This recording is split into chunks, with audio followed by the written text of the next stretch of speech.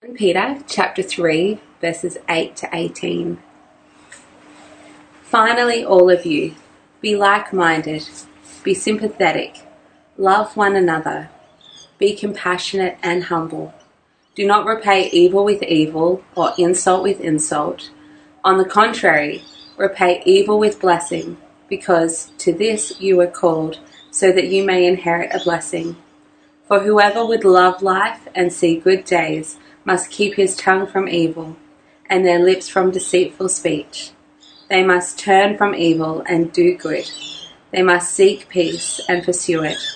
For the eyes of the Lord are on the righteous, and his ears are attentive to their prayer. But the face of the Lord is against those who do evil. Who is going to harm you if you are eager to do good? But even if you should suffer for what is right, you are blessed. Do not fear their threats. Do not be frightened. But in your hearts revere Christ as Lord. Always be prepared to give an answer to everyone who asks you to give the reason for the hope that you have. But do this with gentleness and respect, keeping a clear conscience, so that those who speak maliciously against your good behavior in Christ may be ashamed of their slander. For it is better, if it is God's will, to suffer for doing good than for doing evil. For Christ also suffered once for sins, the righteous for the unrighteous, to bring you to God. He was put to death in the body, but made alive in the spirit. When Sharon and I were first dating, my friends and I used to frequent a nightclub in city centre Manchester called Fifth Avenue. And we loved it, because it played all the cool indie guitar-based music that we liked to dance to. Sharon hated it because it played all the cool indie guitar-based music that we used to dance to. Now, nightclubs in city centre Manchester can be pretty scary places. But one really cool thing about my new girlfriend, she was a glass collector at Fifth Avenue. It was great. I'd get my name down on the guest list at the door, I'd get in for free. The security staff and the manager and the bar staff would know my name. I suddenly felt way more bold and confident in there, because I was no longer just a random 18-year-old, but I was in there with the owner's team. Well, we've all got those situations where we're more bold and confident than others. And today we're thinking about our next M, mission. And specifically, we're looking at how we can be bold in mission. We'll define what our mission is, and then look at how and the why and how of being bold in that mission. And if you're not a Christian watching this today, if you're just exploring Jesus, I hope that this will help you to see what's important to Christians, what it is that's making us tick when we try and share Jesus with you. First then, let's define what our mission is. We're thinking this series, Church with Purpose, about what God wants us to be getting on with, what he wants us to be about as a church until Jesus returns. We're looking at 5 purposes that we find in the Bible that God has for us. And we've labelled each of them with an M word. And today's word is mission. So here's the Bible's teaching that we're trying to summarise with this word mission. God is at work in the world and he wants us to join him. We're invited to participate in the greatest, most diverse, most significant cause in history, the building of his kingdom. All Christians, compelled by the love of Christ, are witnesses to his life, death and resurrection. In other words, our mission as church is to be joining in with what God is doing. And what God is doing is what we've been looking at the last 2 weeks really. God is gathering a people to himself through Jesus for his glory.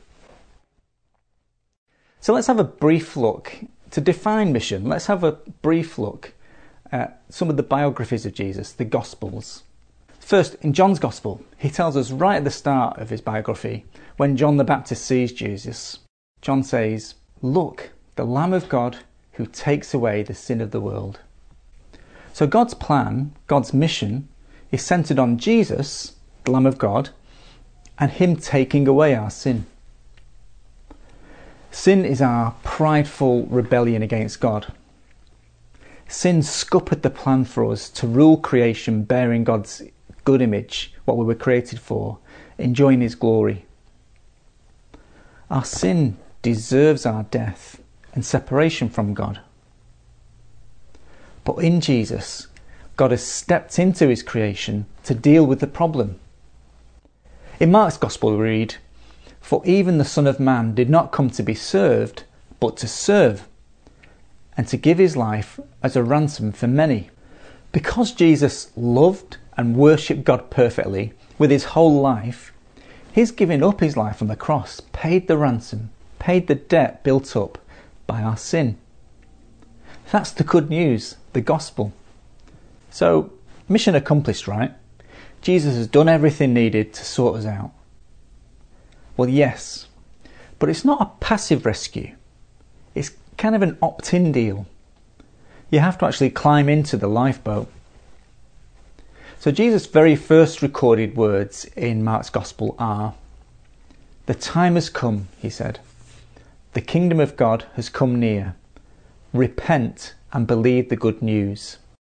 Jesus says in him, God's kingdom, God's rule over people and creation, is breaking in a new way. And the right response is to repent. Repent means to change our minds about what our life is all about. To turn away from living for ourselves and turn towards believing in Jesus, trusting him, relying on him, taking him at his word, and living with him in the driving seat of our lives. Alright, so that's all good. We know God's plan. We know his mission is to take away our sins through his son Jesus. We know that we can opt into this rescue when we repent, when we turn around, follow and believe in Jesus, and enjoy eternal life, glorifying God and ruling creation with him. So what's our part in this mission, other than to believe in Jesus and turn to him in repentance? Well, let's have a look at the end of Luke's Gospel. He says this, "He told the disciples, 'This is what is written. The Messiah will suffer and rise from the dead on the third day, and repentance for the forgiveness of sins will be preached in his name to all nations, beginning at Jerusalem. You are witnesses of these things.'" Repentance and forgiveness of sins through Jesus. God's mission is to be preached. So that means it needs to be taught so that people hear, are convinced and believe. And it's to be preached to the whole world by anyone who knows about it. First the apostles and now us. We join in with God's gathering of people to himself by sharing the good news about Jesus, who he is and what he's done, calling people to repent and believe in him so that they may have life. The thing is, it can be pretty scary to share Jesus, can't it? I mean, for starters, the culture we live in is one where talking about faith is considered to be firmly in the private, "that's nice for you, but don't bother me with it" category. And now, as our culture and society becomes increasingly secular, it feels like it's getting scarier. The church has moved in popular view from being kind of quirky but irrelevant to being seen as dangerous and bad. What we need is a fear swap. Our next heading, a fear swap. We need to swap our fear of people with fear of God. One of the main reasons we fail to be bold in mission is because we're afraid of what people will think. I mean, it's frightening to share Jesus with our friends because it might affect or even end the friendship. It can be frightening to share Jesus with strangers because they might think we're weird or be really anti-God in our face. I even found myself one year thinking twice about sending a particular person a Christian Christmas card. I mean, why would I want to withhold the best news in history from someone? Fear. We need to swap our fear of people with fear of God. Swap our fear of people with fear of God. 1 Peter that we had read for us is a letter written to a church confused and discouraged by the persecution they were facing. And in the section we heard read, Peter's encouraging them to endure their suffering by following Jesus' example of enduring suffering. Because Jesus was more concerned with what God thought than what people thought. In verses 10 and 12, Peter goes into a quote from Psalm 34 to show what fearing God looks like, turning from evil, seeking peace. You know, the kind of thing that we saw in our Proverbs series. And the verse in Psalm 34 just before Peter's quote is, "Fear the Lord, you his holy people, for those who fear him lack nothing. The lions may grow weak and hungry, but those who seek the Lord lack no good thing." So this is a let me teach you how to fear God thing. Fearing God, worrying about what God thinks instead of what people think. Being concerned not to disappoint God rather than people. Putting being on good terms with God above being on good terms with people. The idea of Psalm 34 is that filling ourselves with fear of God will deliver us from our fear of people. I sought the Lord and he answered me. He delivered me from all my fears.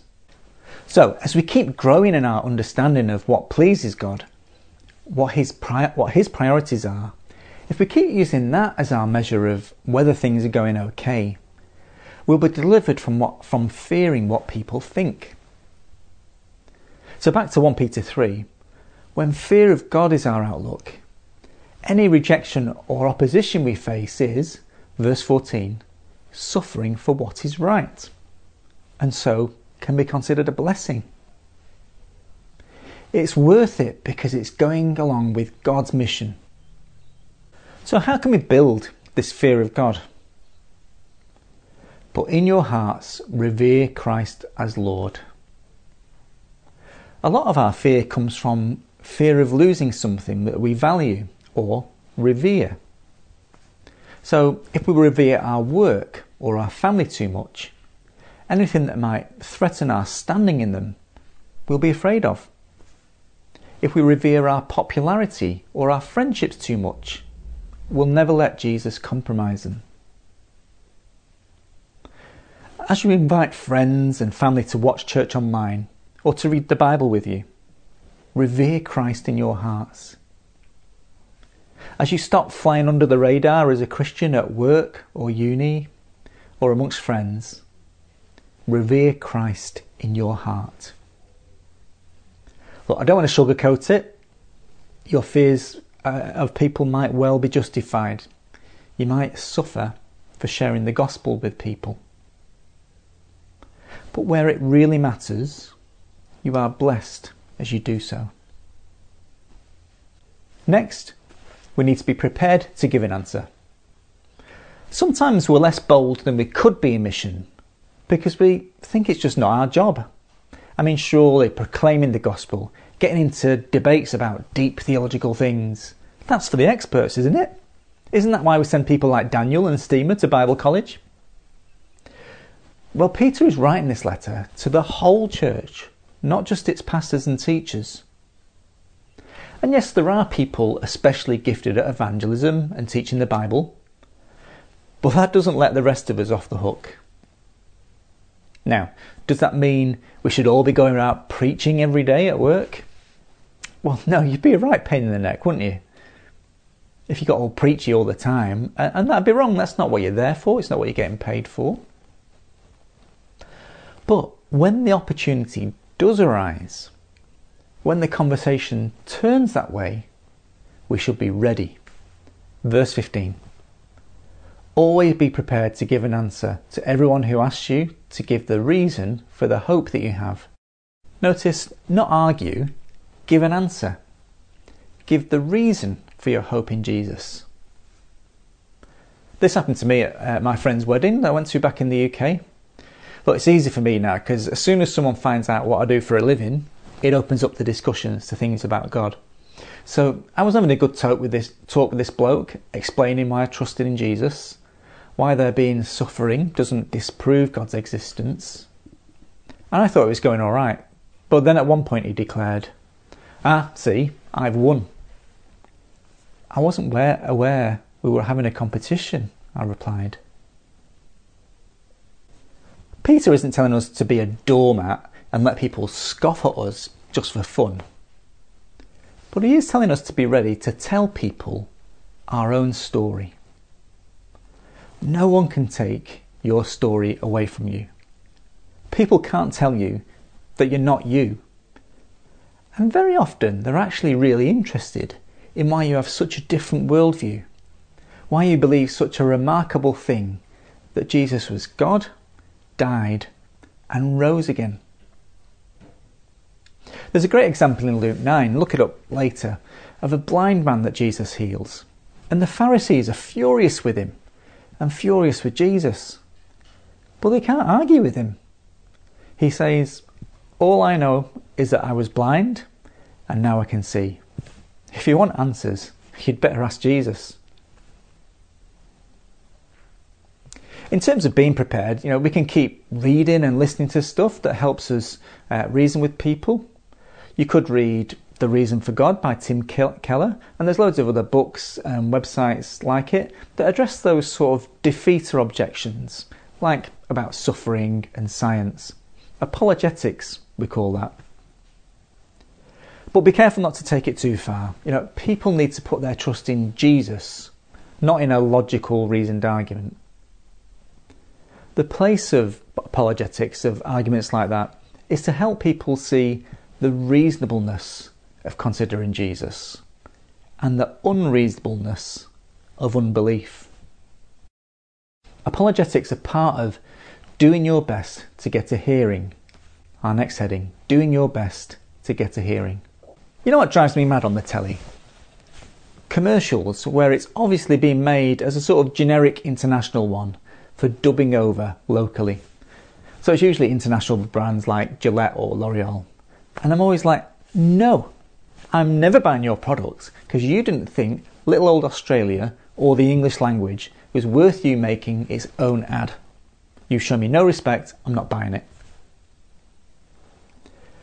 Well, you're going to misrepresent Jesus, and you're likely to get Jesus a hearing if you present him badly. So when we do get the chance to give answers, we must do so, verse 15, with gentleness and respect.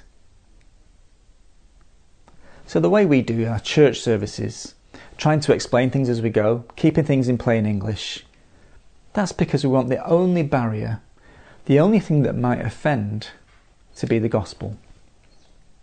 And it should be the same with our conversations, be it in person or online on social media. We should be so gentle and respectful, conduct ourselves so well, that whatever bad things people say about us is not true. It's slander. But how? How can we stay gentle and respectful in the face of people sometimes just being plain nasty? That word respect is actually literally fear again. So we need to conduct ourselves with fear. Not fear of people, but fear of God. Thinking about what he thinks of the way we're talking. It's helpful to bear in mind that people can't help but be malicious and slanderous. Have a look with me at 2 Corinthians chapter 4. The God of this age has blinded the minds of unbelievers, so that they cannot see the light of the gospel that displays the glory of Christ, who is the image of God. Everyone is personally responsible for how they respond to Jesus. But Satan has made it impossible to get the gospel, to understand it, without God's intervention. Verse 6. For God, who said, "Let light shine out of the darkness," made his light shine in our hearts to give us the light of the knowledge of God's glory displayed in the face of Christ. God can make something out of nothing. God can bring light to the darkest, most opposed heart. So does that mean we have no part to play? Well, no, if we look at the connecting verse, verse 5. For what we preach is not ourselves, but Jesus Christ as Lord, and ourselves as your servants for Jesus' sake. So because God does the converting, and he chooses to do so relationally through us, we're able to proclaim Christ. We can be bold in mission because it's God's message, not our own. We can be confident that God will, however unlikely it seems to us, bring it home to people's hearts. And we can take comfort that when people reject Jesus, that's just the normal default in the world without God's intervention. Another conversation I had at that wedding. There was a bloke near the end, and he said to me, look, I'd just love to have 20 minutes with you. I could set you straight on all this Jesus nonsense so you can get on with your life. I said, well, how? And he muttered something about particle physics and science. I explained how all the pattern and orderliness of science points me to God rather than turns me away from him, and tried to do that gently and respectfully. But underneath I was thinking, how patronising. You reckon you can change my reason for being in 20 minutes? He basically thought I must be unintelligent or uneducated to have faith. To put up with people thinking like that about us, to put up with being marginalised, being accused of things or not, like being hateful or bigoted, well, we need to know that suffering like this isn't always a bad thing. And we know this because of the example and the message of Jesus. Our last section, the example and the message of Jesus. For it is better, if it is God's will, to suffer for doing good than for doing evil. For Christ also suffered once for sins, the righteous for the unrighteous, to bring you to God. He was put to death in the body, but made alive in the spirit. Jesus' example for us is going the way of suffering for the sake of saving other people. So we're bold in mission, putting our reputation, our relationships on the line so that others might be saved. And the message they need to hear is summed up in verse 18, a great verse to remember if you can, to memorise. That Jesus the Christ, God's chosen warrior king who rescues his people, has voluntarily swapped his perfect record for ours to bring us to God. Now resurrected and ruling over everything and everyone. Everyone needs to know and believe that. That is our mission. And this is our mission because of what is at stake. Whoever believes in the Son has eternal life, but whoever rejects the Son will not see life, for God's wrath remains on them. The most urgent need of any human is to be saved from the wrath of God. To be saved from God's right and good settled opposition to sin. Because sin is dark, destructive, wrong, and hateful. People might get upset with you for sharing the gospel with them, but they're going to be more upset on the last day if they have to stand before God on their own merits and not Jesus. To sum up then, God's mission is gathering to himself a people through repentance and faith in Jesus. And through us, his church, gathering together and going out to share that good news. That's how God is fulfilling that mission in the here and now. So we can be more bold by being more concerned with what God thinks than by what people think. And we can be bold knowing that it's our own real story, not a clever argument, that we need to be ready to share, ready to explain. And we can be bold knowing it's a good blessing to suffer for God in fulfilling his mission. If this call to be bold in mission leaves you feeling guilty or inadequate about how timid and frightened you've been, well, just remember who's writing this. Peter, Jesus' right-hand man, his closest confidant, who when the going got tough, got going. who flatly, aggressively denied even knowing Jesus, and not just once, but 3 times. He'd have had to have been thinking about that when he wrote these words, wouldn't he? Peter knew what it was not to be bold in the worst way, and yet he would go on to be one of the boldest of the disciples, and reckons that we, by God's grace, we can be bold in mission too.